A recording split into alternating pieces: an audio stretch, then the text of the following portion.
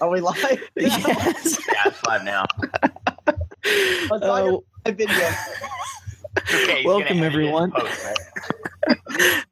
To the 7th installment of the Guns, Gear, and Beer podcast. It would have been the 8th. We had an amazing episode last week. However, it disappeared into the sands of time, never to be heard by the public, thanks to some technical difficulties. So we're just doing this one and pretending that didn't happen. My name is Derek. I am your air quotes host. I'm joined tonight by Chris of Because Operator and Lucas of T-Rex Arms. If you don't know who those two are, you probably shouldn't be listening to this podcast. And for the first time ever, we actually have a sponsor, which is crazy. Today's episode is brought to you by our first sponsor, who's crazy enough to actually have their name associated with this. If you need some badass accessories for your AR-15, then head to Southpaw Tactical and use the code MOGUNS, MOEGUNS, and get 10% off, which is awesome. All right, so most of us, well, a few of us are cool enough to actually be preparing for a SHOT Show in Las Vegas next week, which is for some very exciting. I'm excited. It's the one time of the year where I get to spend a whole week among my own tribe. I'm just here to revel in your preparation this year. So, but you've been though. Yeah, so I've been there a couple times. So yeah, so you know the shenanigans. Oh yeah. So yeah, this will be my third year. I'm still not entirely sure. I'm excited for it every year, and then I go, and there's always that one point throughout the week where I ask, "Why am I here?" But then big label brands start handing out free beer, and I remember why I'm there. After a couple of those, then you start to forget your woes, right? Then you kind of start to forget. Lucas, you said this will be your first year at SHOT Show, which is That surprising. Why haven't you gone up until now? Because, let me put it this way. I have been very busy. And You mean you've been so successful? whatever you want to say. And the last year for SHOT Show, I basically made the decision that I could do more for the company, for the industry, for whatever, just skipping it and working and not trying to take on more than we could already handle. Because basically going to a convention or going to SHOT Show means you meet people. And if you meet the right people, that means deals, contracts, meeting other people, forging alliances, all that good stuff, which is very important for a business. But if you're already swamped, you don't need necessarily those things, and those things can only swamp you even more than you're already swamped. So, and honestly, I could skip this year and it would be fine, but I want to go mainly to see the people I haven't seen in a while, to put faces to names of people that I've already been talking to but I've never met in person, and to make some deals with some different companies and have a bunch of meetings. But T-Rex Arms could skip another SHOT Show this year and it would be fine, but I've decided that it will be good to go this year. So, but SHOT Show isn't like a necessity. It's not like must. But it can be helpful because networking is key, especially in the gun industry. But if you already have lots of networking, sometimes more can just bog you down. So that's that's my favorite part of it, is just meeting people and making connections. It's not just the beer, okay? Because no. Sounded like it was just about the beer. Beginning of the cast. No, not nearly enough of it to justify the cost and time. No, it's the people. The people's a lot of fun. Like I said, putting faces to names and meeting people that you follow and people that follow you. It's really cool. Yeah. And getting to fondle exotic guns that you'll never ever be able to own. There you go. Well, it depends what kind of guns you're talking about. That's true. The Dylan Arrow booth. You Don't can get buy to own those. any of that fun You can stuff. get those. You can get miniguns. Get this. There are 6 transferable miniguns in the United States of America. I just learned this week. One of them is for sale. Whoa. $1,000. This is why you've built your business. You need to cash in, sell it, and buy that and a few thousand rounds of ammo. Yeah, which will be burned up in like 20 seconds. But get this. To compare that, $325,000 for a Dillon Arrow minigun, transferable. Any citizen can own that with a $200 tax stamp. The only M249 saw, also transferable, is $650,000, also up for sale. So, Wow. yeah. Kind of nuts, isn't it? That is awesome. That's Yeah. crazy. That is awesome. Now, Someone will buy it. I only know this because I have a friend who's into all this stuff, and he helps people buy machine guns. So I don't. For 600,000, you could like build a company and buy a whole lot more, build a whole lot more for a lot cheaper. Mm-hmm. Yeah, you can make your own saw company and build your own. That's crazy. And like the semi-automatic saws, they're really cool to look at, but when I see them, it seems so stupid. This giant belt-fed saw that's just pew, pew, pew, pew, pew, pew, one shot at a time with your trigger, like basically triggering it. It seems like so much gun for so little payout. That is correct. Unless you can modify it easily to make full auto, but never mind, I didn't say that. Yeah. Bump fire. Bump fire saw. Have you seen those 9mm belt fed? Speaking of very cool but kind of useless. Yes, I actually shot one in Vegas. Not Vegas, Arizona a couple months ago. It was weird. It's very cool. It's very Hollywood, but I can't ever seeing it being used in any real capacity. But that's just me. Well, there's one. This is gonna seem weird, and that would be you can carry a lot of ammo on you because it's 9mm. It's very lightweight, unlike 7.62 or 5.56. You could have enough rounds to pacify angry mobs, and you can carry a lot of it. Zombies. It's not necessarily super lethal, like 5.56 or 7.62, but you could fire bursts into crowds over and over and over and over. But Your Honor, the 9mm rounds aren't super lethal. So. Right.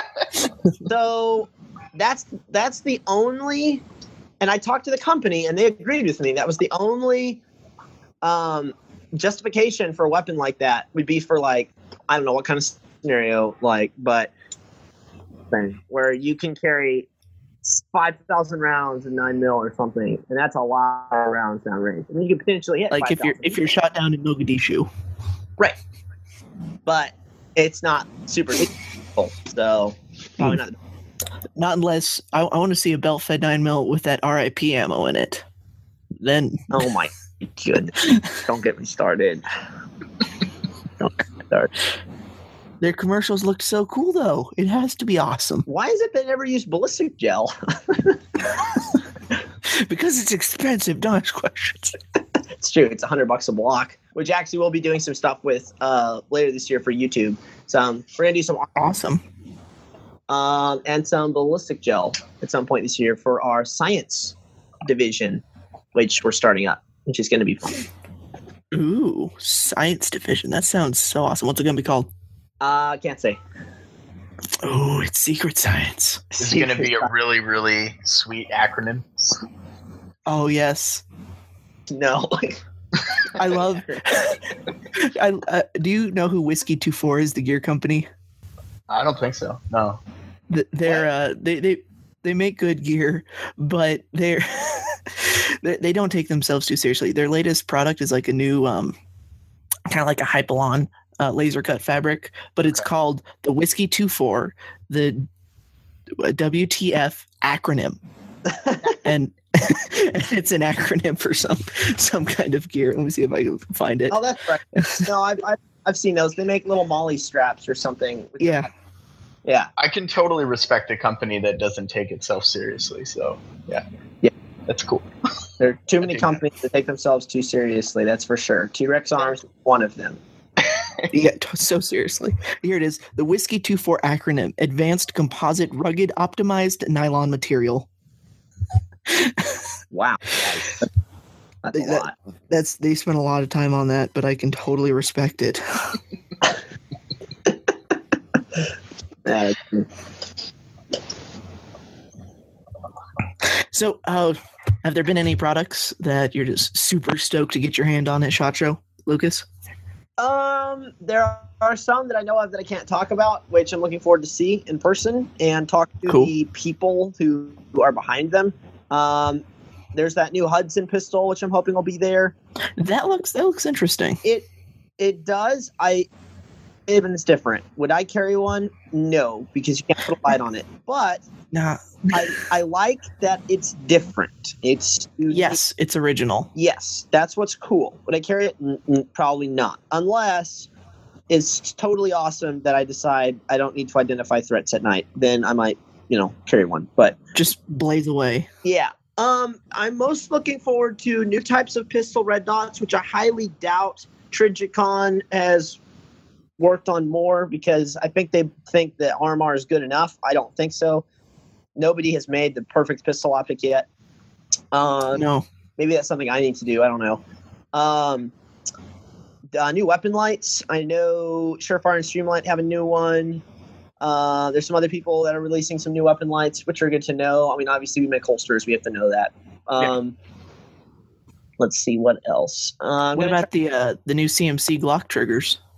Yeah, I make my own triggers, so I don't care. But I'll look at that one for sure because I'll probably get one because people are always asking like what trigger's best, and I've used a lot of them out there, but obviously I haven't used everything. But CMC, yeah, I'll probably get one. I wish if Geisley made, I'll put it this way, Geisley made a Glock trigger, that would probably be in every single one of my guns. And I usually build my own triggers and assemble my own because I'm not happy with what's out there. But if Geisley made a Glock trigger, odds are it would be fully awesome. Because Hopefully they will with CMC making them. Hopefully they'll get the message and start working on it.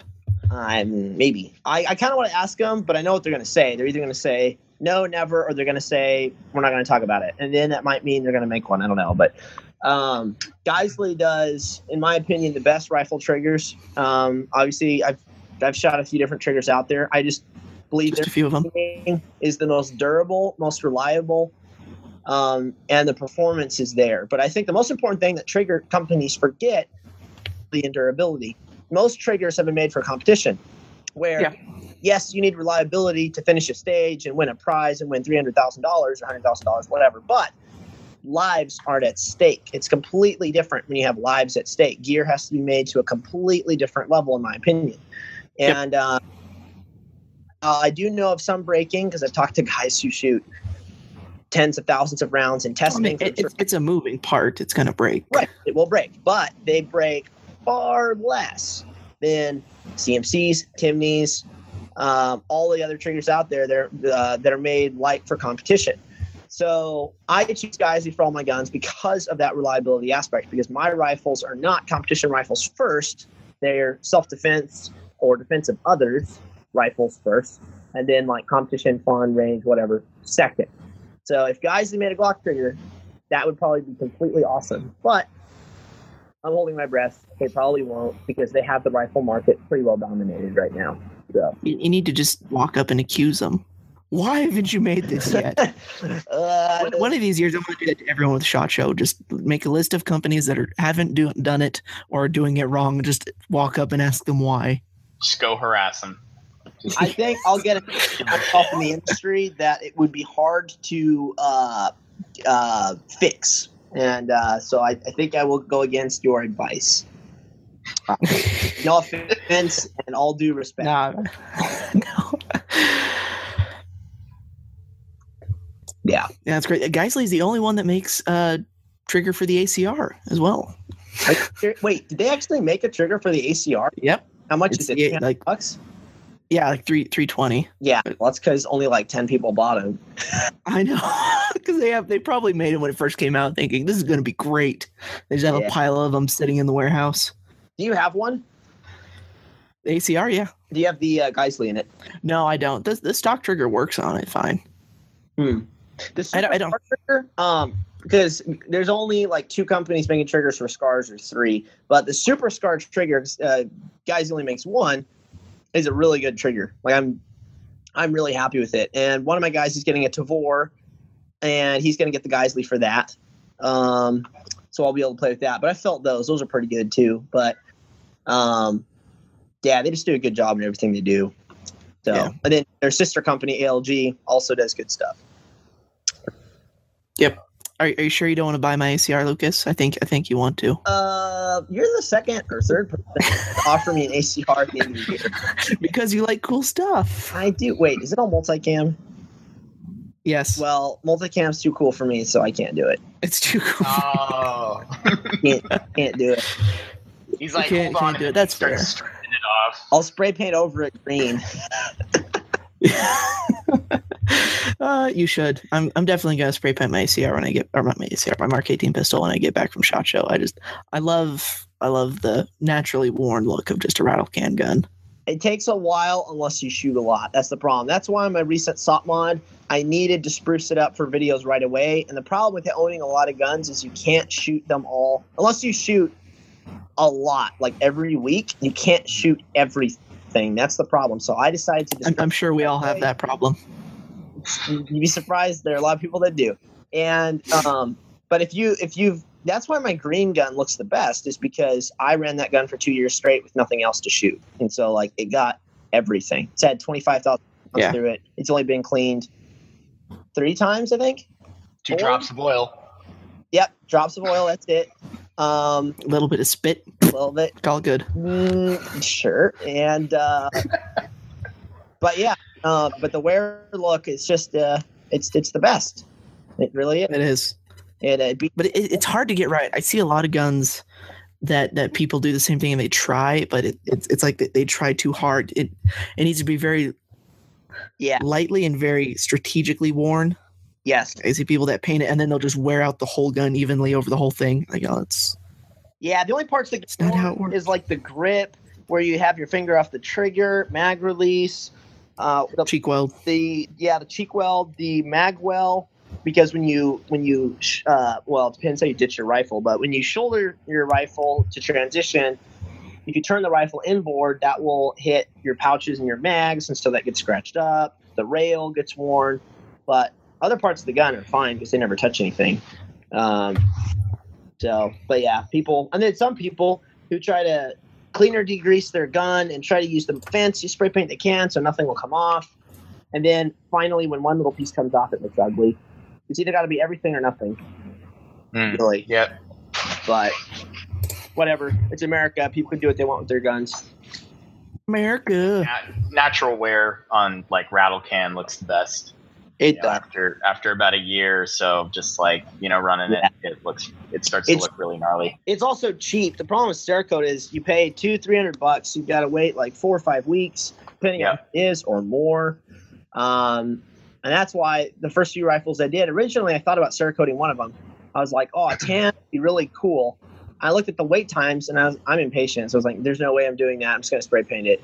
And then that rifle turned into my green one, which is really nice. And I'm going to paint my SCAR once I'm bored of it being black. Are you going to paint your SOP mod block too? Which one? I have 3. I hate you so much. Any of them. I have the one with the L can. Oh, that. I'm going to paint the lower, the upper receiver, and what color is the stock? The stock's tan. And the stock. But the rail, I might leave brown. I don't keep it that sexy Daniel Defense brown. It really is a nice color. It is. And I've considered painting like the rest of the gun brown because it'll wear out and show black underneath, and then the rail's brown. I don't know yet. And then the L can is a really pink color. L cans are all. I noticed that. I noticed that it was. It reminded me of that gold some of the ACOGs used to be. It's not so much pink. Right. It's more bronze, like steampunk bronze. I wish it was dark. Yeah. Steampunk. Glue some gears onto the side of it. I should. I really should. The L can. I was shooting with it today a little bit because I had to re-zero it and play with it, and it's a cool optic. But in terms of speed, I think I'm with RMR. It's more of a battle scope. From the few times I've used it, I mean, it's very cool and it's very clear, but it's not super fast. I've owned 2 because Canada, and Because Canada. actually 3. Sorry, 3 Spectres, and I had a 1-4, 1-6. Then I went back to a 1-4, and I ended up. Wait. They make a 1-6. Yeah, they make a 1-6. They make it in 5.56 and a 308 reticle. Yeah, I'm gonna it go was a really nice optic. Didn't add that much weight over the 1-4 since you're already up over like 20 ounces at that point. But I ended up dropping them out because, again, weight and just speed, just getting behind that optic. I went to a T2, like back to an aim point. Yeah, and it's just been like the most reliable sight I've had. Not saying the Elcans aren't reliable, it's just I could not justify that optic on that Do rifle. you get them cheaper in Canada since that's where they originate from compared to America? Yeah, we do, just because of our dollar, and US has I can't remember the company, but you guys have like a US distributor that we work with, Armatech, or I think it's Armatech or something like that, and they handle like all of the US distribution. Gotcha. But they're right in our backyard. They're good guys.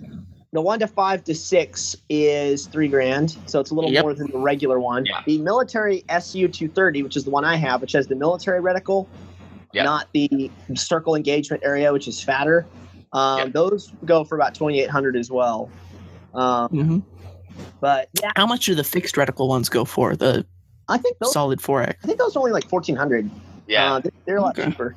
About the price of a good ACOG.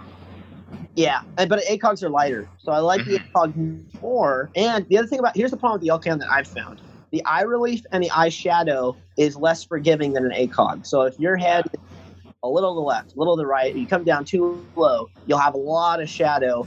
Whereas the ACOG is not as unforgiving, which is a big deal to me, because if I'm shooting around a barricade, I'm shooting under a barricade, I'm doing something weird, that eye shadow can be a problem. So, but it's a fun optic to play with. I've got it just to play with it, and if I don't like it, I'll sell it because I don't. It'll retain its value. Oh yeah, for sure. The only downside to expensive optics is while they can retain their value, they can be hard to resell, especially quickly. Yes, very specific buyer. Like white phosphorus PVS 15s, those might be hard to sell. Oh yeah. I'll give you $350. There you go. You got your first buyer. $1,000 done. How you? Speaking of which, how are you enjoying your white phosphor tubes there? So, white phosphorus. Here's the main advantage. I know people talk about the clarity, the detail, and all that stuff, and that is all very good and true. However, my PVS 15s are actually about the same quality as my Sentinels in terms of. But the big thing is the stress they put on your eyes. And green, once you've been under green for a couple hours, you don't really notice it. But being under white is a big difference. Transitioning from white to natural white. So flipping your nods up versus going green, flipping nods up, running around in normal white, flipping them back down. More stressful on the eyes, at least it is for me. And I've talked to other guys who said the same thing. But I will say the best nods I've ever used, probably the best nods I will ever use in the next couple of years, are PVS 31s and white phosphorus. Those, at least the ones I used on base, that's what I want to get. Yeah, they're by far the best MVGs I've ever. Yeah, I've had 15 Sentinels, and Do you have 31s? What do you have? Yeah, I got a pair of 31s with white phos tubes in. Are they made in Canada or something? Because you get all kinds of cool stuff up there. It's L3, but L3 has global distribution to all NATO-friendly countries. So, even now, like in the U.S., I mean, Unity Tactical picked up a pair of 31s commercially, and I'm pretty sure that L3 or TNVC, I don't know who's going to break the news, but somebody's probably going to come out and say, hey, we're now commercially selling these officially, and TNVC has the exclusive on them. I wouldn't be surprised if that happened this year. Yeah, that would be awesome. They only just got taken off the restricted list very, very recently. But they're still like a 10-month wait. to get a pair. I was told by somebody. So yeah. Yeah, because basically they're issuing them to all the SOCOM people, and they're trying. Oh, hello. Did we lose him? Yeah, I was hearing a bit of like latency there. I think we might have lost Luke.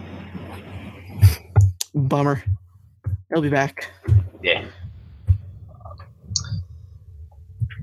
You're still rocking the mono for now, right? Yep, for now, for a while at least. I have some. I mean, it's a huge upgrade over my Gen 1s I had last year. Oh yeah. It's a whole other planet, and I'm still impressed with those. I haven't moved on to the part where I'm bored with those yet. Yeah. Need something crazier. Absolutely. Luke, I think we lost you there a minute. If you're back, I just saw him. Yeah, no.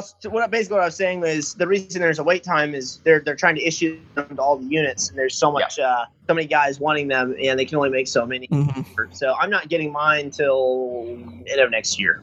So, but the big reason they're good is they're lightweight. I know they've got good clarity. They're obviously white. At least you can get greens or whites. Mm-hmm. But the best thing is they're lightweight, so you can move very fast. You can move your head a lot faster. And to me, that's important because when I'm under nods, I try not to do things slower than like a lot of people. They put on nods and they force themselves to go. Yep, everything slows down. Yeah, they go down to a crawl. Yeah, and I'm like, no, I want to be just as fast with nods as I am in the day. And doing certain shooting drills, I am. Obviously, running around doing certain things, no, because you don't have peripheral vision. But so that's the big thing about 31s is they're light. And the PVS 15s I have, they're pretty heavy. The Sentinels I have are pretty heavy. But the 31s, I got pretty spoiled the couple nights that I've used those.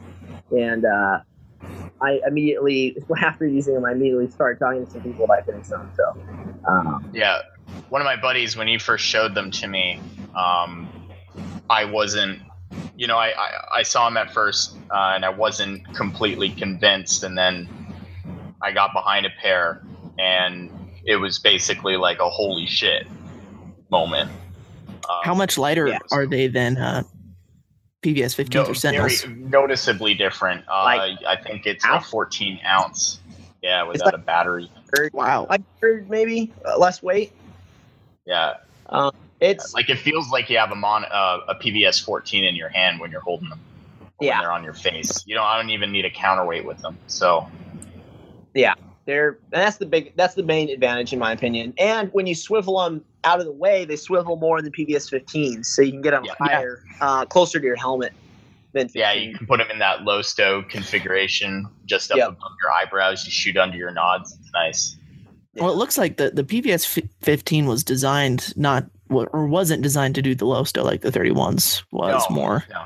I still run it that way, right? I mean, that's guys are taught to shoot under their nods like that. Redback 1 teaches that a lot. Jason teaches that a lot, which is really cool.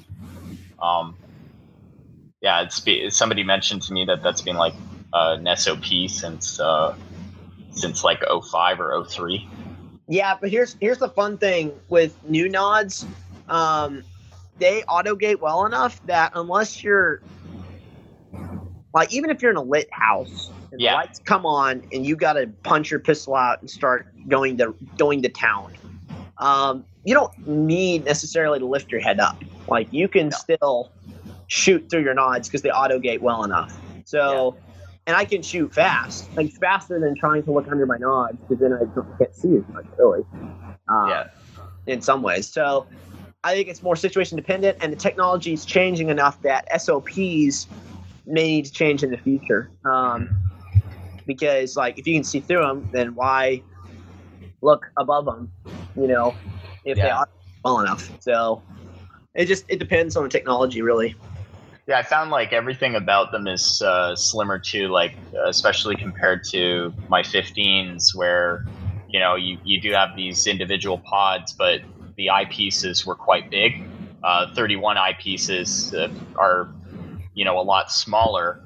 And when they're in front of me, it's like, I can kind of look in between the pods or around them to see my target in a lit room.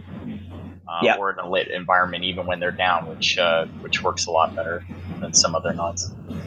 Hey, question for you, because operator, when you're doing airsoft type activities with nods, what do you do to protect your tube? So a couple different things you can do. Well, 31s have actually a built-in SAC lens on the front of them, on the front of the assembly, which I was very interested to learn that. And you can take that out and replace it. So I mean, you could do that, and it'll take BB hits, maybe not simunition hits. Right. So for that type of work, I started looking up like what other guys were doing at like Dark, or even what Redback One was doing, and they use Butler Creek covers. And then they'll put polycarbonate in them. They'll even wrap their nods in I think it's like some sort of rhino skin stuff, especially if they're using like wax rounds, so that nothing gets busted up. But actually, at first I was like, okay, well, yeah, I'm gonna go airsofting with these. I hope they do okay. And apparently they have they're made out of fiberglass. The material on the housing is all fiberglass now. So it's no longer like, I don't know what they were using before, like a lightweight ABS polymer or something like that. But it's less prone to cracking. Right. From a BB strike. So as far as housing goes, I generally wouldn't even worry about it. I CQB'd in airsoft quite a bit with my 15s, and I never had any issues. And I'd come around a corner and you just get lit up. Some guy who's already shooting, and you just take all those rounds to the face, your nods, everything, and they stood up to it. So I think anything that's ruggedized for mill use should be fine in the airsoft arena. What about Sunforce? A sacrificial lens should be good enough to protect the front, right? Yeah, if it's glass and it takes a strike, it's going to do its job and it's going to break. If it's made out of a polycarbonate material, which some of them are from Wilcox Industries, or I think somebody mentioned to me that the 31s were made out of a ceramic. Like they have their own ceramic that they use for the window. I haven't tested the strength of it, but some of the L3 reps that I talked to, and some of the EOTech guys, they said that it should be okay. They can't say for sure it's going to be doing, but they said they've taken a lot more abuse than somebody shooting the front of it with an airsoft gun. Yeah. So, cool.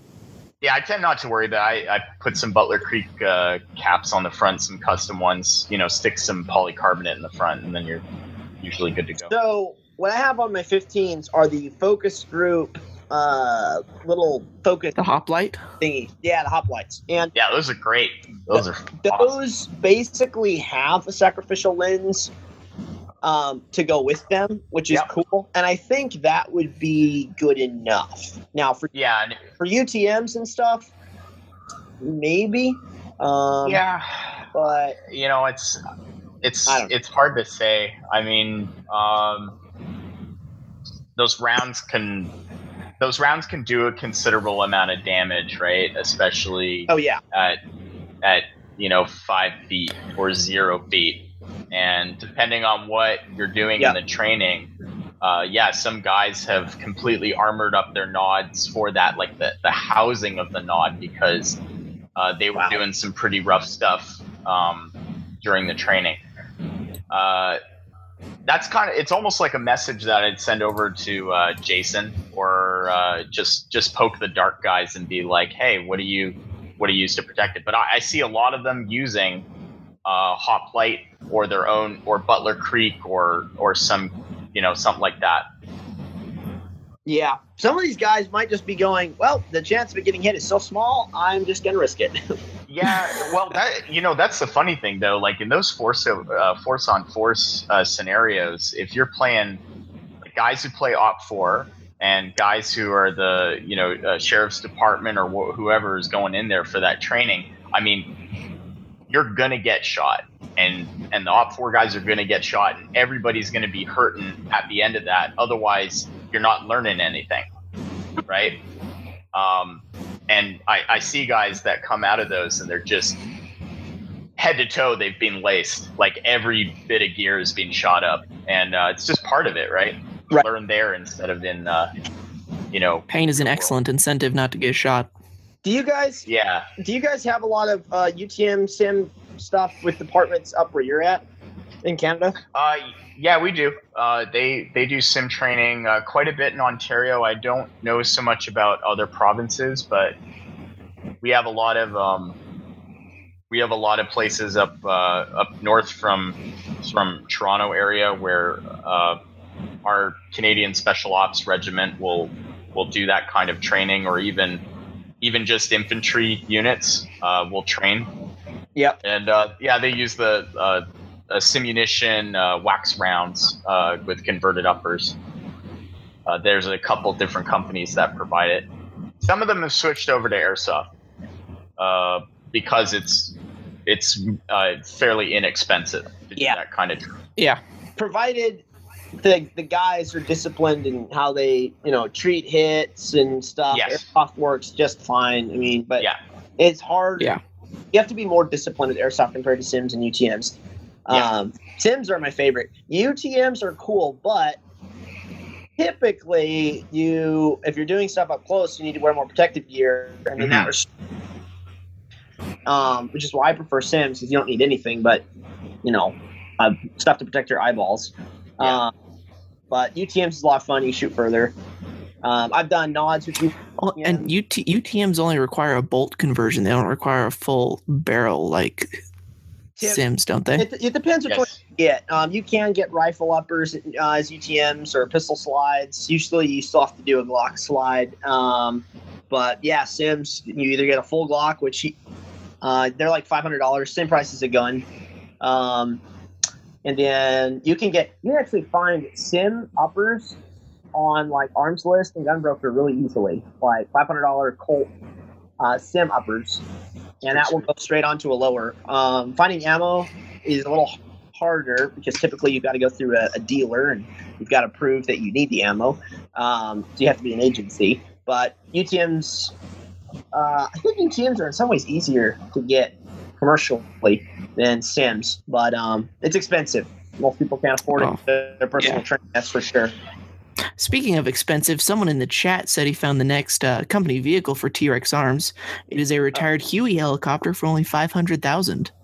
That's not bad. I think that needs to happen. It's for $350. It's cheaper than a 240, a civilian legal 249. So you just get one of those, put your logo on the side of it, business expense, boom.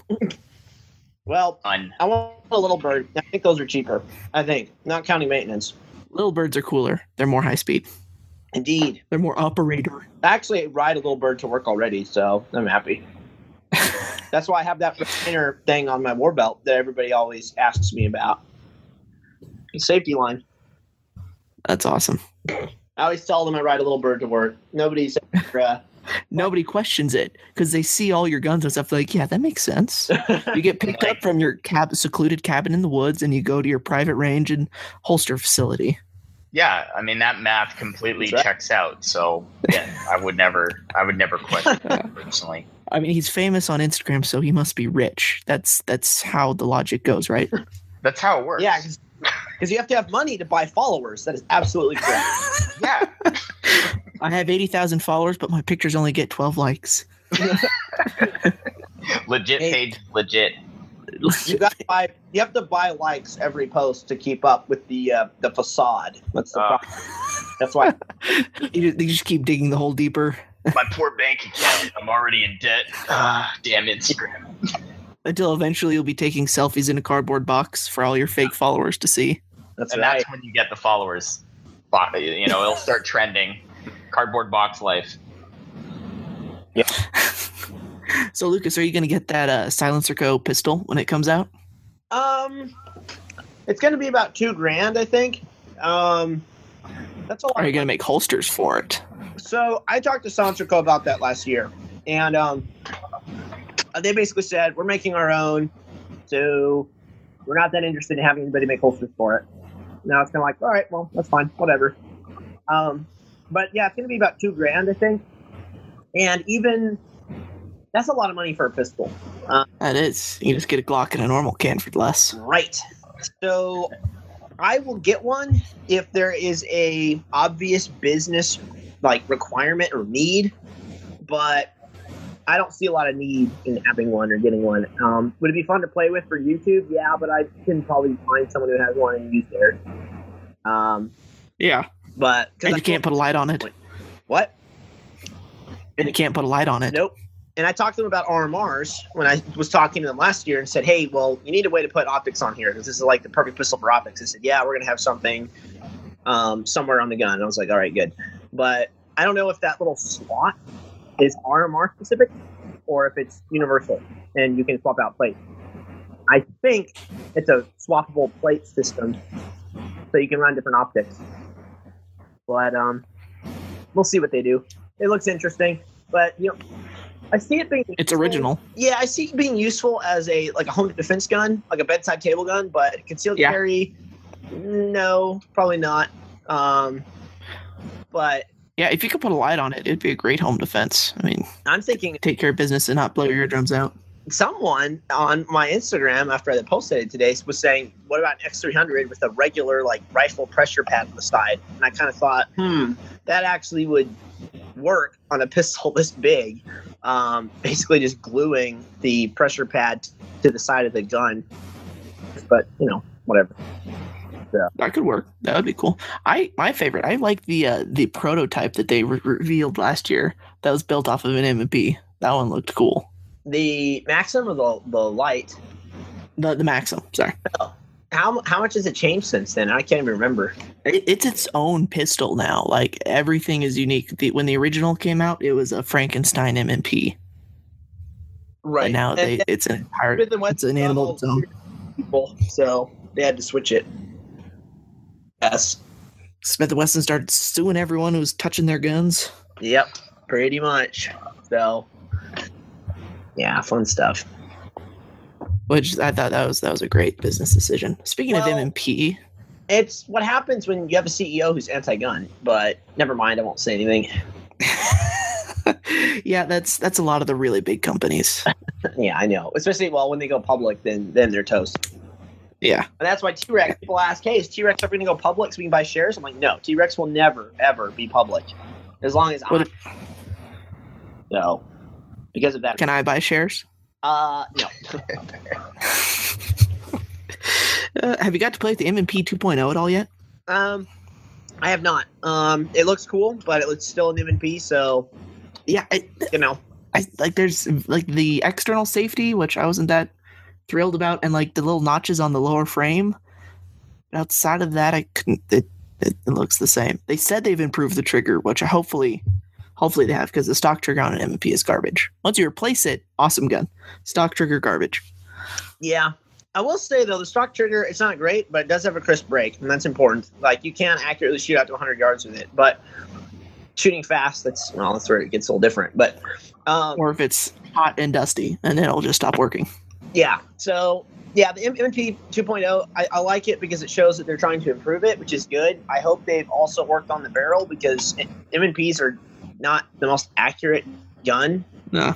The Apex barrel is cool because it fixes that problem. But we'll see. I mean, if I go to Smith & Wesson booth, I'll look at it, but I'm probably not going to buy one. Right. Isn't that all of the pistol industry right now? It's good if you replace this, and this. Well, will it kill someone? Yeah, but yeah. Unless you buy a 1911. But I feel like it hasn't caught up to the AR-15 or the rifle industry, because there are AR-15s out there that out of the box it's ready to rock and roll. Yes, there are things you can improve, but it's for the most part it's ready to go. Most pistols aren't there yet. Well, it's because here's one reason: pistols. Generally, if a company's making a pistol to be used by a lot of people, it's got to be cheap. So that's why Glocks are only $550 or $600. I mean, that's not a lot of money for a pistol. Appealing to a mass market, right? So you can't, have a red dot on it already. You can't have a super awesome trigger. You can't have, But why not? He said it'll cost $2,000, like a salient gun. No comment there. No comment. Lucas, someone in the chat wants to know if you can dual wield pistols. I already know your answer to this. No, I think we lost him Oh, again. temporarily. Yep. Oh, and he's back. Don't tell him. Comments, right? It keeps crashing for me. That's all right. So, Chris, what would you say is your least favorite part about SHOT Show? You said it before, and it was kind of the walk-in part. Yeah. It's Bring good shoes. Yeah. After a while in Vegas, and I mean, I don't dislike Vegas. Vegas is pretty awesome, but after a week in Vegas, I feel like I've been living in a shopping mall. Yes. And except a shopping mall where you can't actually buy anything. Right. And it's also like you go to walk down the street or you go to walk the homeless down people try and eat you. Well, that, and you got those dudes that are like girls, here, have some cards, and there's only so many of those you can collect before you can't carry anymore. Do you collect them like Pokemon cards? Do you have a big book? We that did. You flick through? We did. Yeah, we did. I mean, we just kept taking them, right? It's like you're handing us free stuff. It was great because, by Wednesday or by Thursday, it was funny because we came out of Sands and we were seeing this exec, and I think it was either a guy from ITT or one of the major contractors, and he was on his phone. He's having a super serious conversation. He's arguing about something, and the guys are flipping the girls' cards, and he's just taking them all because he's still in that mode of I'm going through SHOT Show and I'm taking everybody's business cards, and we're watching him. We're just walking behind this dude. He's taking every single card. He gets to the end of his walk through the strip. He hangs up the phone, looks at his hands, and he's got this whole deck of these cards, and he's like, what the hell? And he just throws them all on the ground, right? He's like, what the fuck? He was in another world, right? So yeah, there's certain parts of SHOT Show that are kind of meh, but the other stuff makes up for it. There's so much cool stuff about it that you keep coming back. I mean, you've been there 3 times, so I mean, shoot, I don't even need to sell that to you. Yeah. It's you have to know. You have to have a battle plan for the most part. You have to come into it knowing why you're there. Yeah. And what you're going to go for. I think that's why a lot of people get burned out, is that they come just to come, or they come because it's expected of the industry. If you're anyone who's anyone goes to SHOT Show. Yeah. And then it can get old. Scheduling of meetings and stuff like that too was always it was like a torrent, because you'd go there, you'd have this schedule, and then 3 or 4 interviews or meetings in, it falls apart because somebody else's schedule didn't work out, and you go to the next booth and you're like, okay, we're here to talk to whomever or film this or whatever, and he's out to lunch, or he's on a business call, or she can't do the interview right now, you got to come back, and there's a lot of that. So that ends up happening constantly, and I learned just go with the flow, and don't get super stressed about that stuff. Just go and try to have it. No plan survives first enemy contact. You have to be able to be adaptive. Yeah.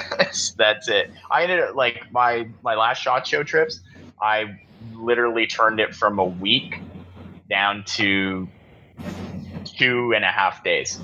And it was basically go to media day, see some of the newest stuff you want to film or document or look at, talk to whomever. One day at the show, and prioritize who you're there to see, and make those specific meetings happen. Make sure they happen, and then relax and go home.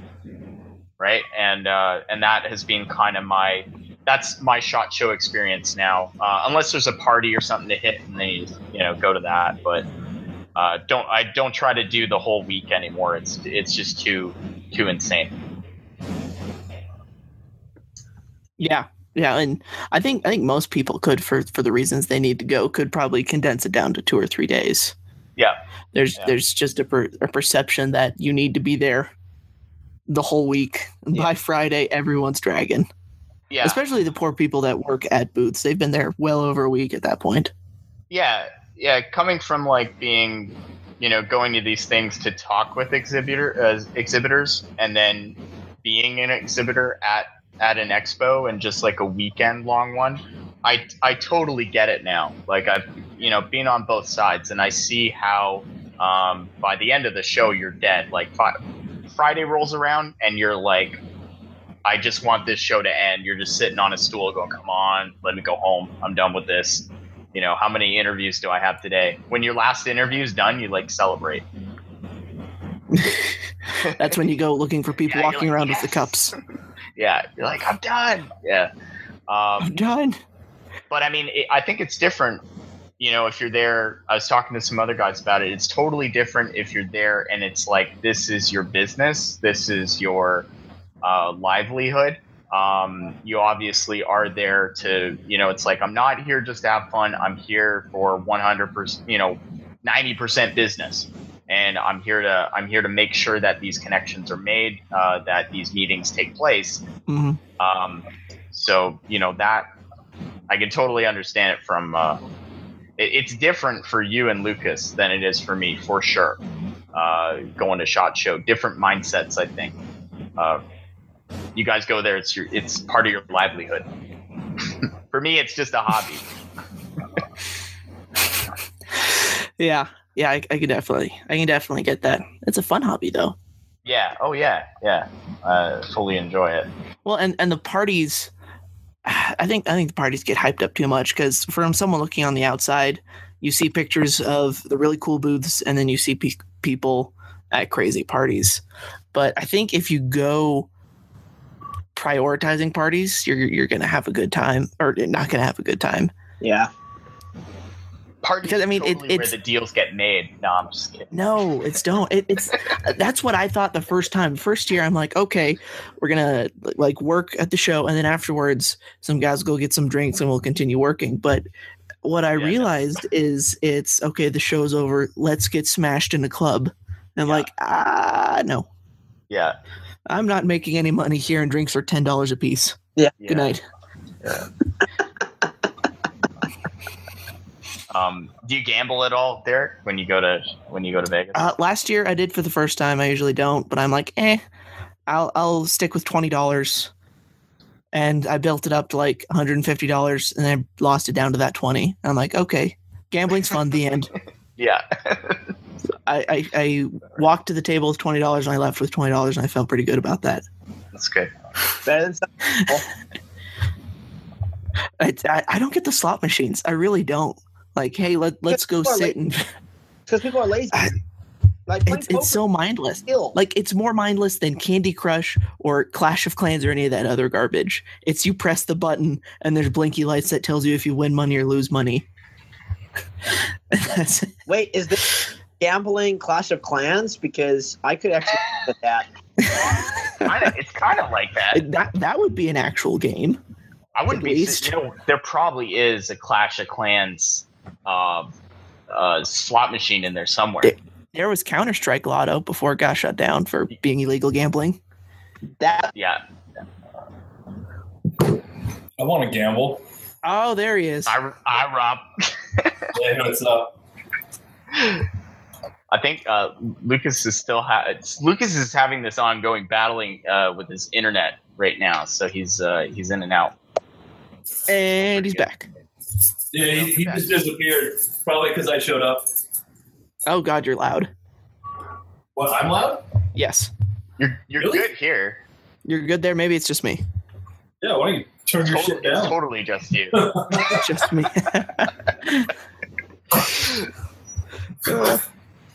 Luke, are you here? Yeah, I'm here. There was a question actually that they were asking in the chat, and I think we missed it because you got disconnected. Is it the F-16? No, People want you to buy an F6. And people think you are just loaded, Lucas. That's so stupid. No, I think it was the dual wields question. Yes. Lucas, can you dual wield? I can neither confirm nor deny. Jerry Mikulik over here. I love that video you posted, Lucas, where you were drawing and shooting from the hip with the silence Glock. And you're rotating like a turret to each of the dummies. No, I'm a Terminator. I have to do that. It was awesome. I want to see someone run an entire course or comp doing that. Well, that might happen. Dual wield. I actually have done very little. I'd like to, because you can't aim and you can't reload. Well, actually, you can, but never mind. I don't know. We'll see. Well, we'll see what happens for YouTube for T-Rex arms for this year. There might be some unique things. Can you dual wield and then do a double mag flip? Oh, that could. Yeah, I don't see why not. So, well, that'd be fun. Nope. Only if it has an ambidextrous mag release. Yeah, I'd have to have ambi. Yep. Or you just have to grow ridiculously long fingers on one hand. Or just fly over Clone Lucas and he can do the reload for you. There you go. Already I was a clone. waiting for that to come out. I don't know, man. If you fly that guy over, he might wear you as a suit, Lucas. Oh.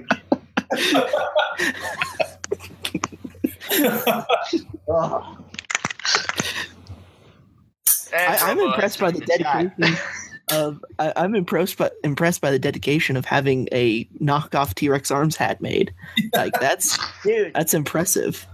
I kind of want to send him a real one. You should. You should. Stuff from us somehow. I don't know how. You don't send it up internationally, but probably through one of those export sites. But he probably ordered a hat as well. But his fake one's pretty cool. I think we should trade. I think you should send me the fake one, and I'll send him a real one. There you go. I think that would be cool. Yeah. But dude, I saw some knockoff patches that someone made of mine in some little shop in like the Philippines, and I wanted to get it from him just because it was funny.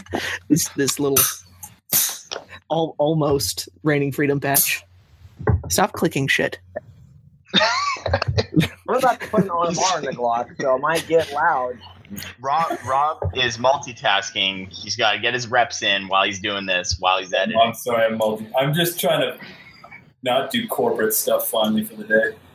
Hey, Robo. Yo. I have a question. Yes. Is that a real 320 you have? Yes, it is. In Canada? Yep. Gasp. How does that work? We'll elaborate on that one. How do you get it? This is also a real BCM jack. So you said you will not elaborate, or you will?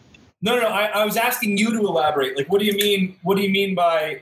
How do civilians own equipment in Canada? So for ARs and pistols, you just have to have a restricted license. And then so these weapons are actually, quote unquote, work guns. I'm an employee on the books of the consulting company that sponsors me. Oh, cool. And so I'm under their BFL license, which is essentially equivalent to your guys' FFL licenses. Right. So these ones are on loan to me. I'm waiting for my own SIG appliances to show up. So I've got a work P320, and then the jack is on loan to me until an MCX shows up mid-February. Which MCX did you get, 5.56 or 300? It's going to be the 5.56, I believe, but don't quote me. We're sort of still waiting to find out what SIG wants to give me on that. Oh. What's the barrel length?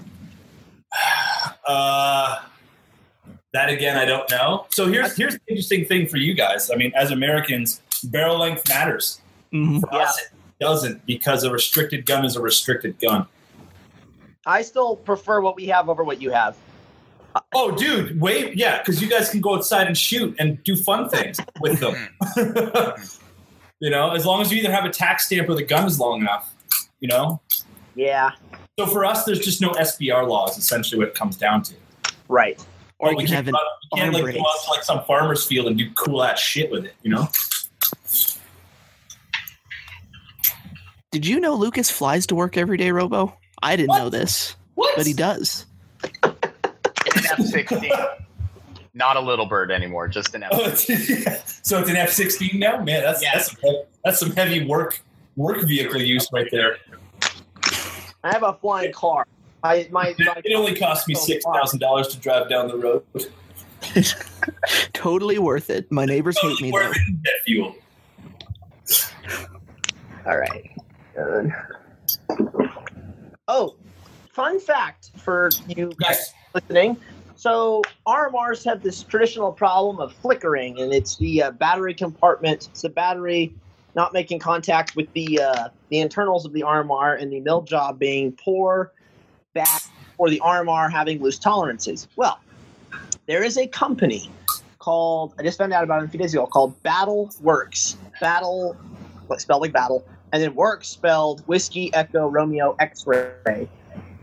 It is an anti-flicker sealing plate that has a little bump where the battery goes that keeps the battery touching the internals of the RMR. And that is the coolest thing I think I've seen so far this year, easily. If it's that simple of a fix, why isn't Trigicon taking care of it? Because Trigicon is Trigicon. The goddamn military contracts for me to fix notes. Yeah, so, because Trigicon's been telling people, put a little piece of tinfoil like under there to push it up into the RMR, right, or whatever. The thing is genius.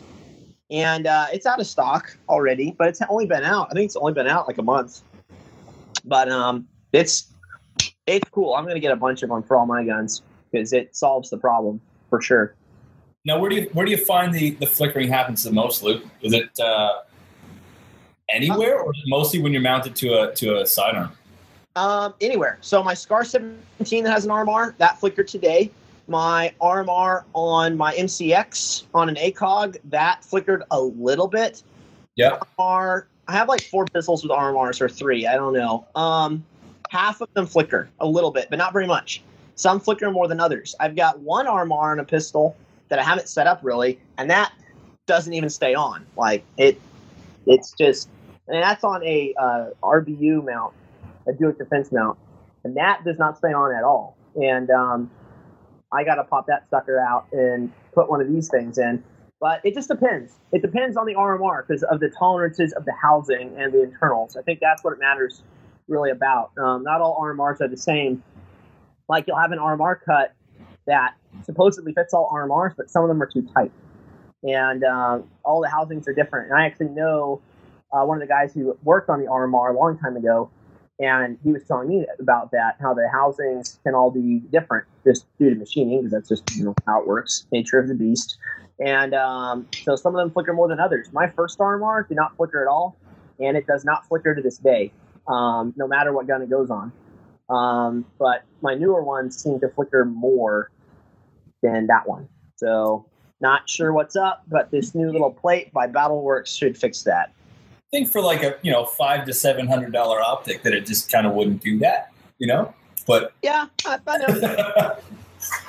So kind of sucks. The Delta Point Pro fixed that issue because the battery goes inside the optic. Downside to that is the optic is taller and bigger, and it has other issues. But yeah, nobody has made the perfect optic yet. We talked about this earlier, and it's just how it is right now. I'd like to see that change in the next 5 years.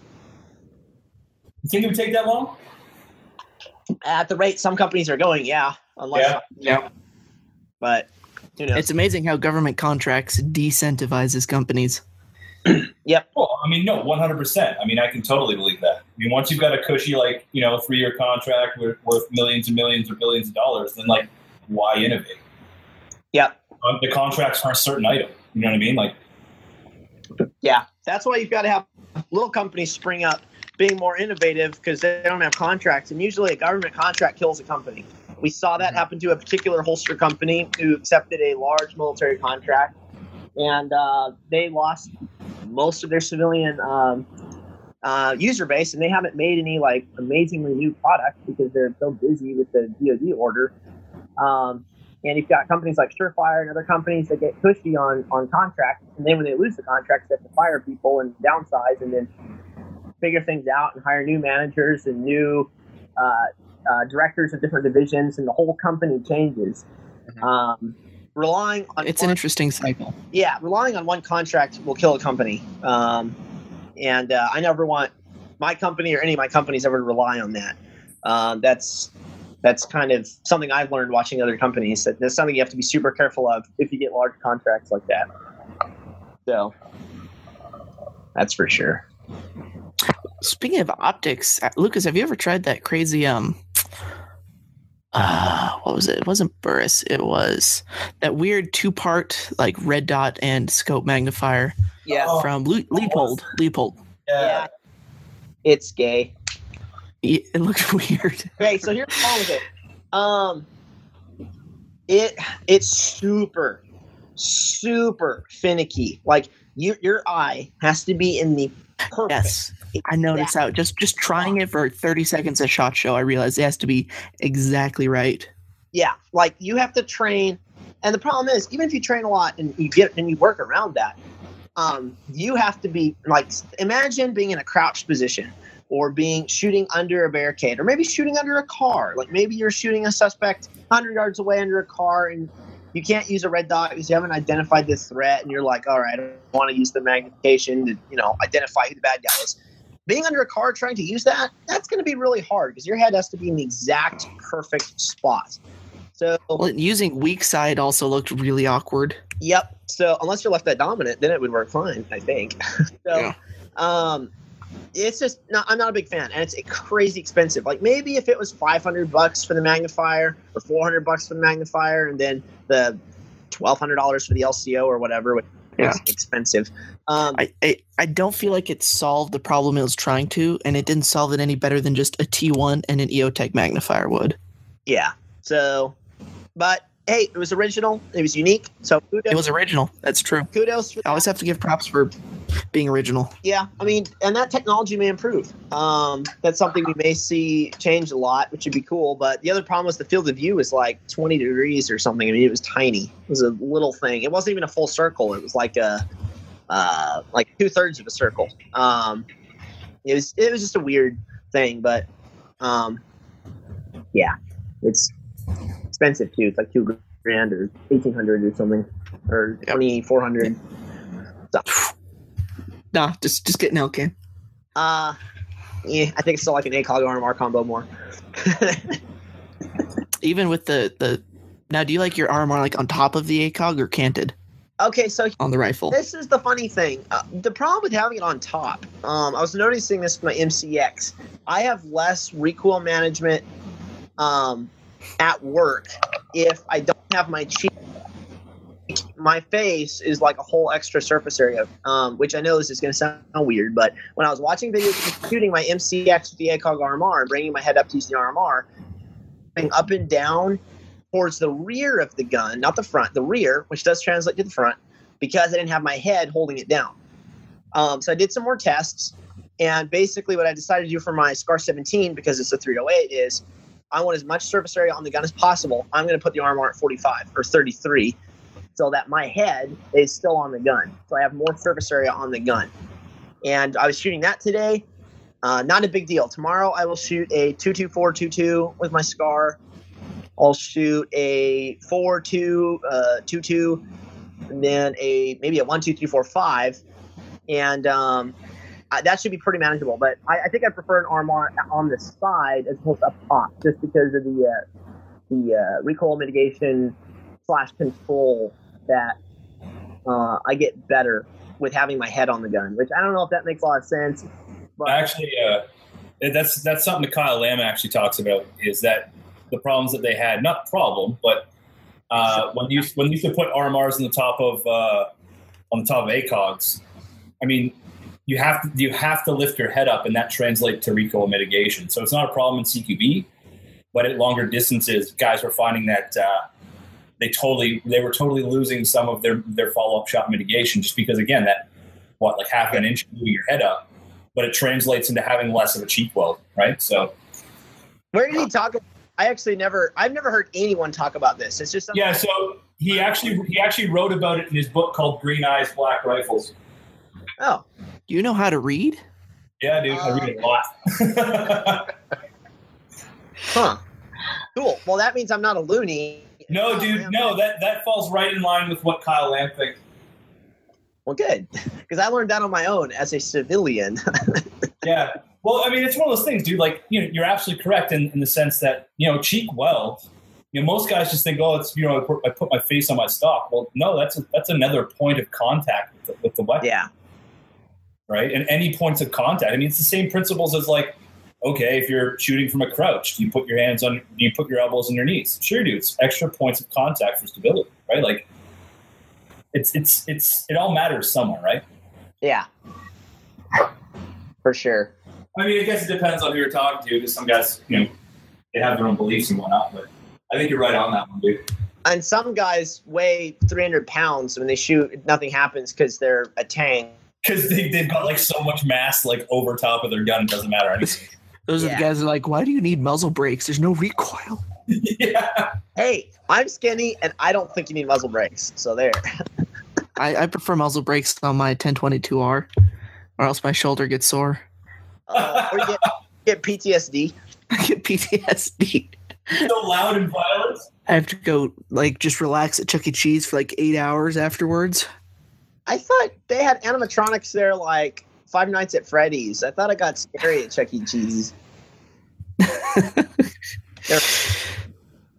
You don't know what I'm talking about. It's okay.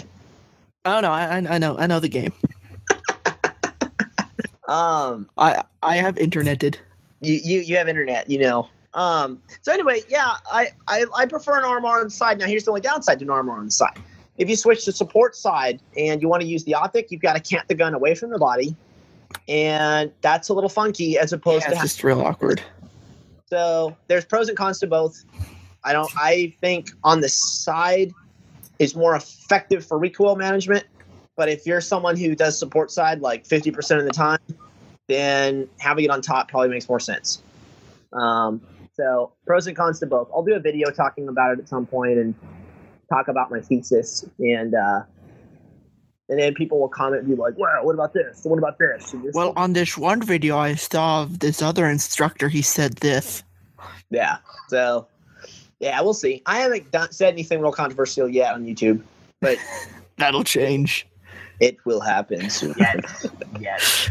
It's like a rule of YouTube, but once you're on long enough, you just got to start saying some controversial shit. No, you don't know how this works. The first things you need to do is to start trashing other instructors, all of them. You say they're garbage and they don't know what they're talking about. And then you got to enlist Derek to help you. Wow. I see that all the time and it bugs me. Like when I'm talking to other instructors and the first thing they talk about is how stupid this other instructor is. Basically, as soon as you find an instructor who says that, when I find an instructor who does that, I'm like, all right, I probably won't take a class from you because this is the kind of person you are. Yeah, 100%, dude. But if it's a reasonable comment, well, this instructor said this, and the problem with that is this and this and this, then I'm like, all right, well, that makes sense. You're explaining, why you disagree with him. But someone who just says, "Well, I don't like so and so because he's got a beard." If it's a reasonable reason. Yeah. I really love watching Russian tactical instruction videos when they're shooting each other in the chest with body armor or punching each other in the face and then going and shooting. That's really fun. That's real training. What Americans do is stupid. Why they do it? It's just to get back at us. If no one's ever died in your class, you're not training properly. That's right. I should start commenting that on YouTube to all the instructors. There's a video I saw today that I'm going to post later just because it's so funny. It's some kind of celebration in some not good place in the world. It might have been a wedding, but it's 50 guys in this crowd, this circle, this area in the middle of the crowd where they're just dancing around, shooting guns at the ground. Oh God, I saw that. Best wedding ever. Well, at the ground? At the ground in front of them. They're tumbling and swinging these shotguns around and then blasting the ground right in front of them. Dude, didn't some guy come out with a PKM and just rip off an entire and everyone's just dancing around. Everybody and all the some of the women are just yeah, this isn't the wedding I signed up for. I'm gonna bounce, and they just started. He's just hey man, it's all cool. It's all cool. Let me just arc this everyone's down a bit. chill. Everybody's like, no. But it wasn't until the PKM came out that the women were like, Yeah, all yeah. right. That's the line that got crossed. Yeah, yeah. It wasn't firearms. It was a particular one. It's like, whoa, buddy. That's a high capacity mag. Oh shit. And yeah, just everybody. But it's a beautiful combination of drunkenness, dance, third world country, and firearms. It's amazing. Yeah, and wedding. And wedding. Only at weddings, apparently. Some cultures, stomp on some glass after they get married. Others just start blasting the ground with shotguns. Yeah, That's not- go shoot 10,000 rounds of ammo. I can't wait for Lucas's wedding. That's going to be awesome when he comes in on a helicopter. Oh yeah, F-16 flies over. Yeah, I'm pretty sure they got upgraded to F-16 Falcon. Could- so, Yeah, come on, guys. Or maybe it's just at night, and in order to come, you have to be wearing nods. night vision wedding. Dual tube. A night vision Both not wedding. allowed. Yeah, no monos. Sorry, Eric. Yeah, none of these mono plebs. We don't want any of you plebes in here. And TNVC will have a booth there. And they will, Yes. It's like beside like the shrimp rings. It's like TNVC and the shrimp rings. I can't Classy just handing out sentinels to everybody. Here you go. Here you go. Here you go. Ooh, I wonder what I got in my party bag. Oh, it's a PEC 15. Oh, We'll throw in tubes instead of rice. that's right. Oh, it'll be glorious. Have you guys heard about these the Photonis intense tubes? 4G. It sounds like something out of Flash Gordon. Yeah, what? Elaborate. So they're going to be at SHOT Show now. Definitely, I would recommend checking them out, talking to some of the vendors.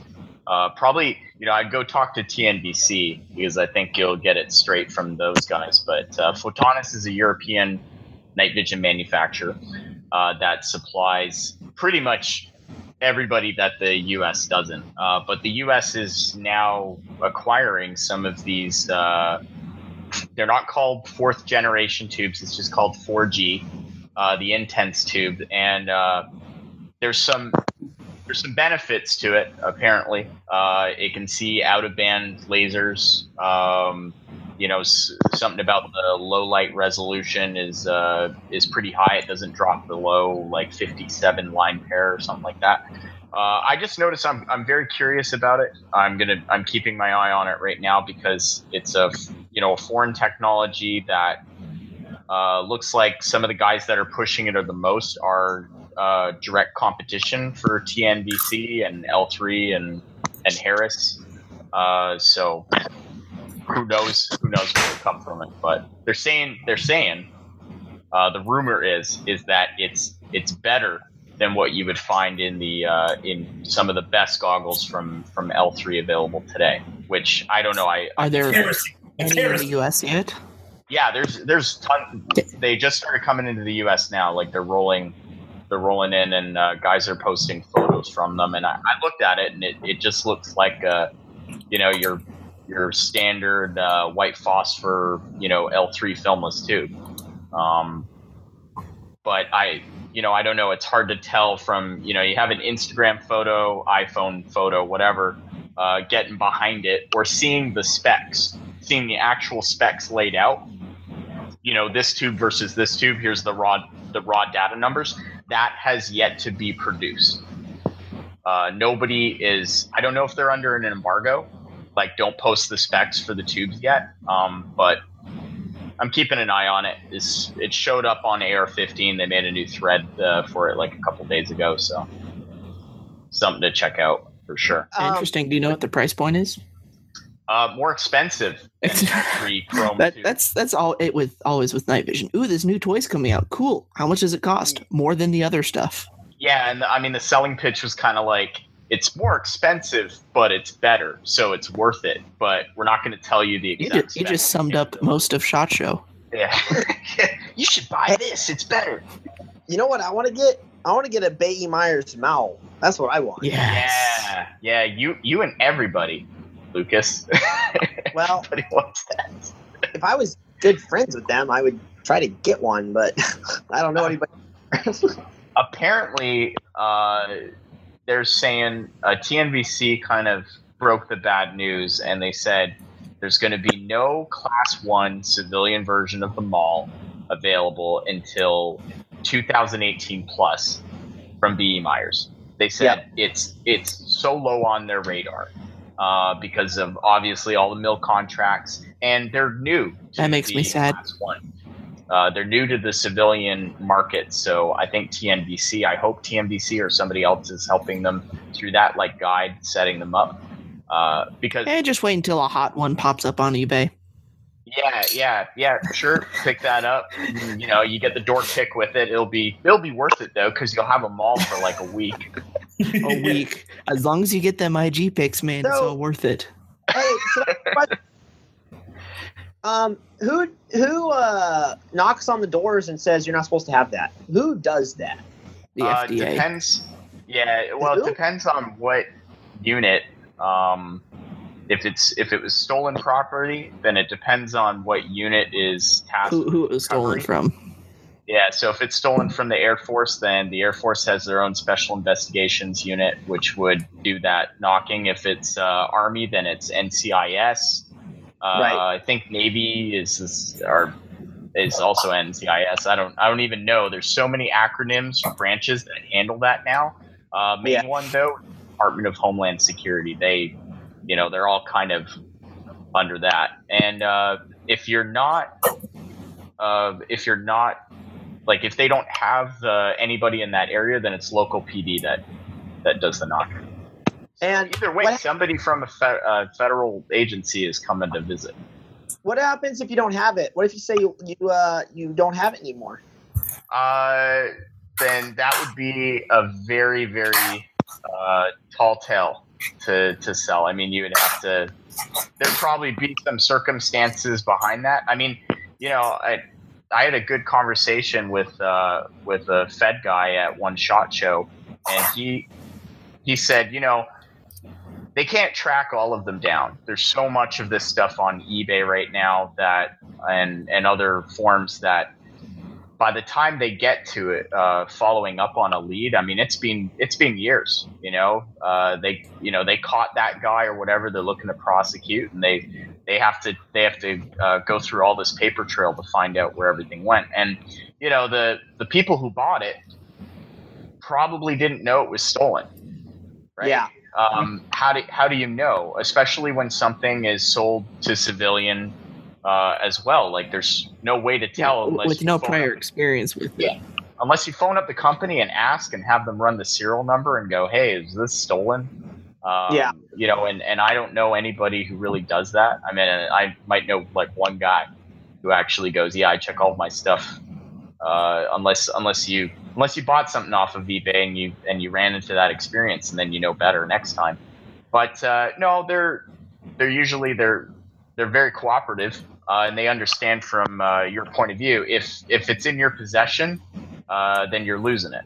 Generally, they take it into inventory because it is their property. So yeah. Well, yeah. I don't have anything like that. I was just buy legit. Buy legit. There's now.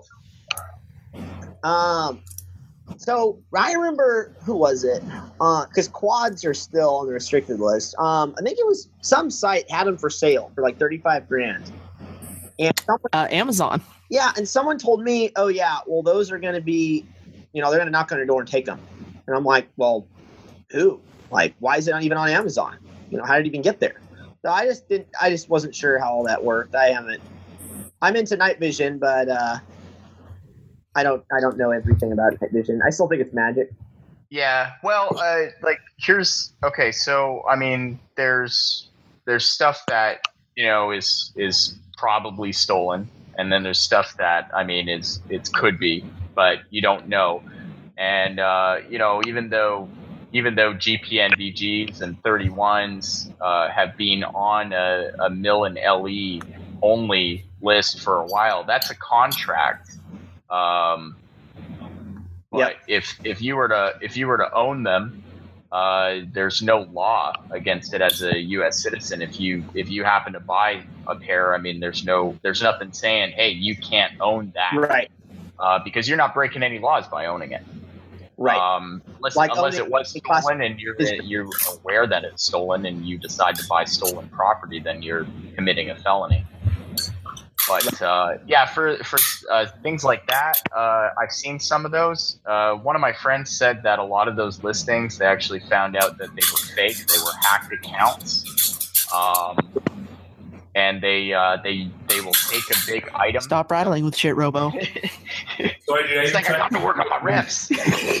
No, They'll take something that is like a big ticket item like that, and they'll put it up on a hacked account because the funds will like clear immediately or something. And there's a lot of scams like that. Yeah. So makes sense. I got scammed out of I want to see a civilian version of it. Yeah, I got scammed out of an EOTech years ago when I was primarily an eBay page. Oh, damn. Someone bought it with a stolen credit card, and I. Oh yeah. Yeah. And eBay couldn't really help you. eBay couldn't help me, and the bank account helped, or the bank that they used held me responsible for it.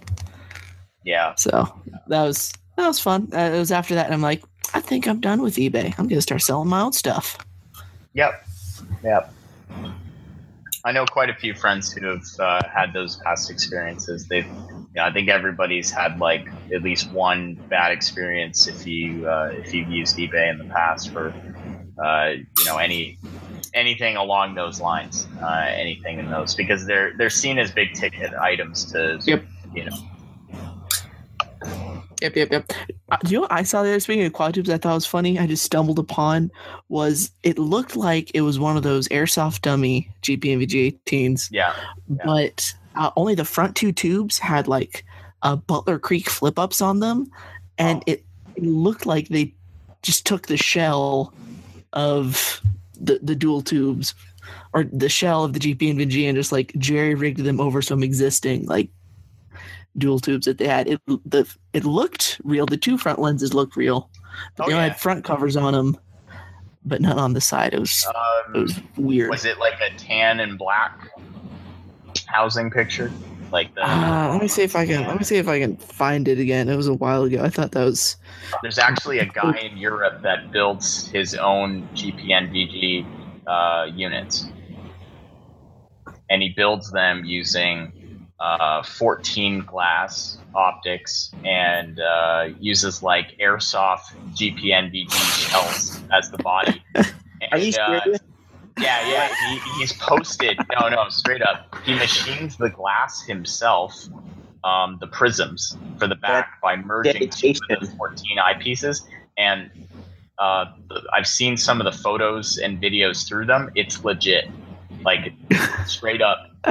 He's a pretty advanced engineer. This guy knows his stuff, and he basically built them. Yeah, he's got guys. What does he sell them for? I think it was something like he's got guys that are asking him. It's like 30,000 euro for a set or something like that. So pretty pricey. Yeah, he showed a picture of what it takes to make one, and he burned through 12 or 14 PVS 14 eyepieces.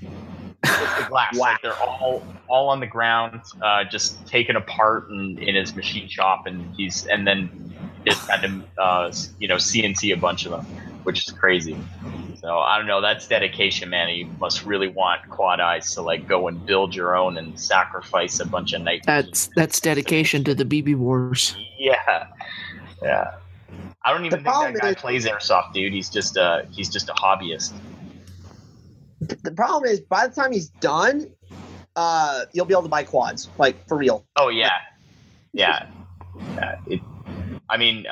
Who is working on one? Like, wasn't Adams Industry or AB Night Vision saying that they were working on some sort of quad set, or at least they were working on like the Mod 3 system to see if it could accept like a quad tube edition? That'd be pretty badass, man. I think that would be a wicked product if they were able to make that work. That would be awesome. Would you ditch your PVS 31s for them? No, like after talking to a bunch of guys about GPNVGs, like the legit ones, surprisingly they prefer 31s to them, and I don't really understand that because I've never gotten to really spend time behind 18s, so I don't know to contrast and compare, but they said they're really heavy. The battery system for them is kind of unorthodox to run them, and they really like the low stow capability of the 31s. Yeah, that's the thing. When the 31s are up, they look huge on the helmet. Oh, you mean the 18s? Like when you flip up? Yeah, that's what I meant, the 18s. Yeah, it's like this big. Yeah. Yeah, I think it's... So, Robo. Oh, go ahead. No, go ahead. I was just going to say it's situational, I think, like the use of one over the other. I think it's worth dropping 50,000 just to find out. Just do it, and do it through Amazon, and then leave one of those Amazon. comments. Definitely. It better be Prime. I live in Boston. Price. Your own shipping address. You're going to ask me something? Or yes. What are you? We talked about this earlier, back when you were like taking a nap or something. What are you looking for? What are you looking forward to most at SHOT Show next week? I wasn't taking a nap, man. I was working like hard and stuff, like a good. Whatever. You blacked out on maple syrup. I did. I totally. I'm addicted, man. I'm addicted. What am I looking forward to? SHOT Show.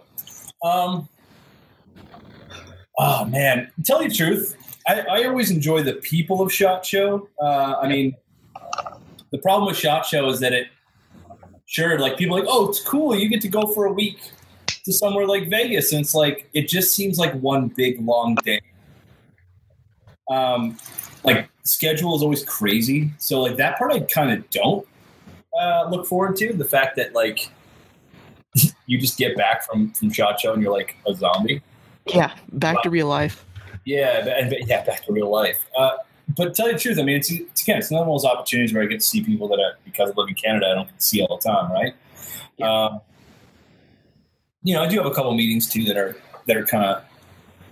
Now, because you're going with Red Wolf Airsoft, are you going to be helping set up a few days before?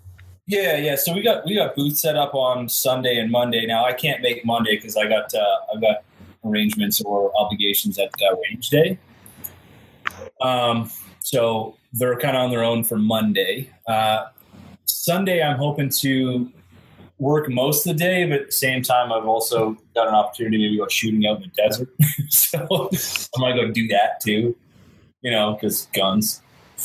Because guns. No need to justify it. Yeah, because guns. Well, some of our like Canadian firearms dudes are going to be down there, and that's like the only day that I really have like any sort of schedule for like or open time, unfortunately. So I mean, background with me and SHOT Show, because I work a corporate job, and they don't necessarily fully understand that I go and I make small explosions in my hands sometimes, or throw like plastic balls at people with right? Both of those things sound. Both of those things, they don't understand either one of them, right? So like, I try to lessen the impact on my work. So I work, partial like in the morning, and then I go to the SHOT Show floor, right? So that immediately like sort of cuts off like some of my SHOT Show experience. Everybody's like, oh man, I'm gonna go see this booth. And I'm like, that must be nice. Like if I could go back in time and get 3 more hours per day, I would do that, like that sort of thing. But so yeah, Sunday might be the day for that. But at the same time, I've got obligations to my sponsors, even though, I don't work for those companies. I still like to help out. Right. So, and that includes things like administration of things like setting up booths and tearing down and whatnot, right? All that fun stuff. All that fun stuff, not just the booth person, not just it's the crazy the setup. The SHOT Show's been posting pictures all week of the main floor setup. The main floor is always ridiculous. and these companies that bring in small towns to set up as their booth. That's so like those companies on the main floor. Like, check it out. Here's like an apartment building. On the first floor is our optics. Do you have any new products? No, but we added a third floor. Yeah, that's the drink floor where you can get bottled water. I mean, it's one of those things where people outside of the industry or any idea what SHOT Show is, like I've got whole groups of friends who are like, what is SHOT Show? And then as soon as I say shooting, hunting, they're like, oh, okay. But when I tell them, like, there are 12 miles of vendors. Yep. And they're just like, how does that even compute? But only about 2 miles of vendors worth looking at. Yeah, that's the other side of that. Like, it's more like 1 mile, but whatever. TNVC and Cry Precision, that's it. I'm going home. Smith & Wesson's good. What else is good? Glock's good, but, like, so soon. Like, that. You're so, like, professional. I don't know what to say about it. Like, go to Glock and it's like, we're having a board meeting, aren't we? You're opening up a briefcase. That other place, the American AK place has half-naked ladies, Glock. Figure it out, man. You can, and like at the Glock booth, you can see the executives in their suits, like on the third floor, looking down at all the plebeians. Well, dude, I remember last year, like, and because we're all, the three of us at least, Lucas disappeared again, he's flying his jet somewhere.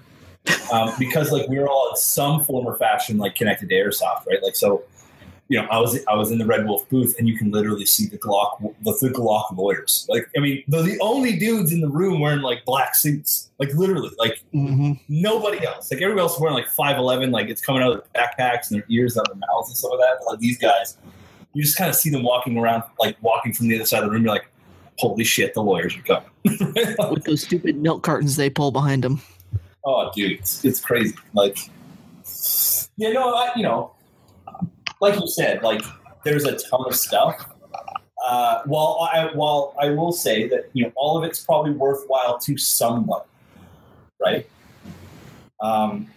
It's not worthwhile to everybody. And you got to really sort of understand what you want to see, what you enjoy of the industry, and make sure you focus on going to see those things, or you will never find them. Exactly. Yeah, we talked about that earlier. You have to have a battle plan before going. Yeah. Sorry, if you just show up to browse, you're gonna get real lost. I was too busy, man. Nap time is important, dude. Yeah, I was too busy putting hypodermic needles of maple syrup in them. Sticking rubber tubes up your nose for the YouTubes. Yeah. Can we just re-talk about all the things that I wasn't involved in because I want to feel special? Oh, we did mention the hilarity of your comment section earlier. Yes. Dude, my comment section is awesome and terrible. Ecosystem.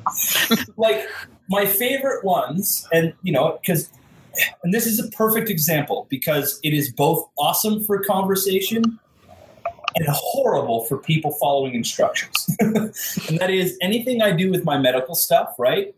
I get a lot of really awesome comments from real medical professionals who I get to learn from, and we get to talk about stuff, etc. Right? Yep. Okay, so that nice part that I just said, we finished with that. Let's go to the part that makes it fucking ridiculous. And that is like, so like at the beginning of a lot of those medical videos, I'm like, okay, especially the last ones with like Copperhead stuff and like the AR and all that sort of stuff. I was like, I literally made a point in the intro of the video to be like, look, if you haven't been trained in any medical stuff or just first aid, shut your mouth. Where you want to just watch and listen and learn. Like, that's basically what I said. I mean, it's a nice way of me being like, you should just shut the fuck up. Like, don't even bother. You're going to have a ton of real medical guys going, shut the fuck up if you do not follow these instructions. Yep. And yet, what you get, and it starts the same way every single time. Well, so I haven't been trained in anything medical, but, and I'm just like, what? I've never seen it done this. Why is this comment? Why does it exist? Why are you saying that? Why did you not just listen? Why did you not? My favorite is when you get to add context to the comment. So they're like, well, that's stupid. Like, okay, what's their channel? Those are fun. Yeah. Oh, it's Minecraft videos. Dude, well, that's the other part of it. So most of those people, see, the beauty of YouTube is that if to comment, you basically have to have some form of YouTube or obviously a G Plus account. Right? Like, I mean, Google Plus accounts at the minute. Yep. But most of these guys have like YouTube accounts. And I know you've seen this, Derek. I mean, we followed the rabbit trail sometimes, right? And it literally takes you to some dude who is like, all he does is make Minecraft videos. Or like he makes like troll Speedsoft videos that don't even make any sense in my opinion. He's telling you how to apply your tourniquet, and you're like, really? Really? Not talk to me right now. Like, I appreciate the comment. I appreciate the effort you put into making it so everybody knows you don't know what you're talking about. But as a friend, you should stop. I love the progression of your responses from the very first Oklahoma one, when people are like, "You're an idiot." You're like, "Yeah, I'm learning," and stuff. To the latest one, where people are like, "You an idiot," like you don't know what you're talking about. Get out. Well, because here's the thing. I mean, and this is what I think, and this doesn't just apply to YouTube videos, but this is people in general, right? I mean, yeah. Well, this is the internet. Smart guys. Yeah, we're three smart guys, and like the human condition is a certain way, and that is having actual knowledge. I mean, again, Noble philosophy is incoming. Noble philosophy is incoming. I mean, so caveat to this is, for anybody listening, I am still a medical noob, right? I mean, just it is what it is. I am still learning. But within that, on that specific topic, I've actually learned some stuff now versus what it was at Broken Home or the Oklahoma, right? So there's some shit that I know now. Like I literally can confidently talk about it because I talk about it with the medical professionals who mentor me all the time. And because they verify that I'm not being stupid and I do know what I'm talking about, I'm pretty confident that if you try to challenge that, before I'd be like, nah, yeah, you're right. You might be right. I can't really talk about that because I'm an idiot. I don't know anything yet. Now I'm just like, you're wrong. You should just shut up because you're actually proliferating like terrible. You're bad and you should feel bad. Yeah, shut up. You should feel bad. You should go flog yourself. Just like, it's just one of those things, man. Like, you aren't a subject matter expert. It's time to listen and learn rather than try to be an internet tough guy. Period. Right? Like, if you don't know... Excellent advice. Yeah. If you don't know how to shoot guns, stop telling people how to shoot guns. If you don't know medical, don't talk about medical. If you don't know how to tie your shoes, don't yell at your kids for fucking not tying their shoes. Right? Like, one of those sort of things. Such simple advice that so many people miss. Oh, dude, isn't it? Well, on that, guys, I think we're going to wrap up this installment. I want to give one more shout out to our very first sponsor, Southpaw Tactical. Thank you, Southpaw. Thank you for sponsoring his podcast. If you need accessories for your real pew pew or your fake pew pew, like grips, flashlights, all the above, because that's what's cool at the gun shows, use the code MOEGUNS, MOGUNS, for 10% off. All right, gentlemen, this has been a blast. We will see you again after SHOT Show. Sorry for being late.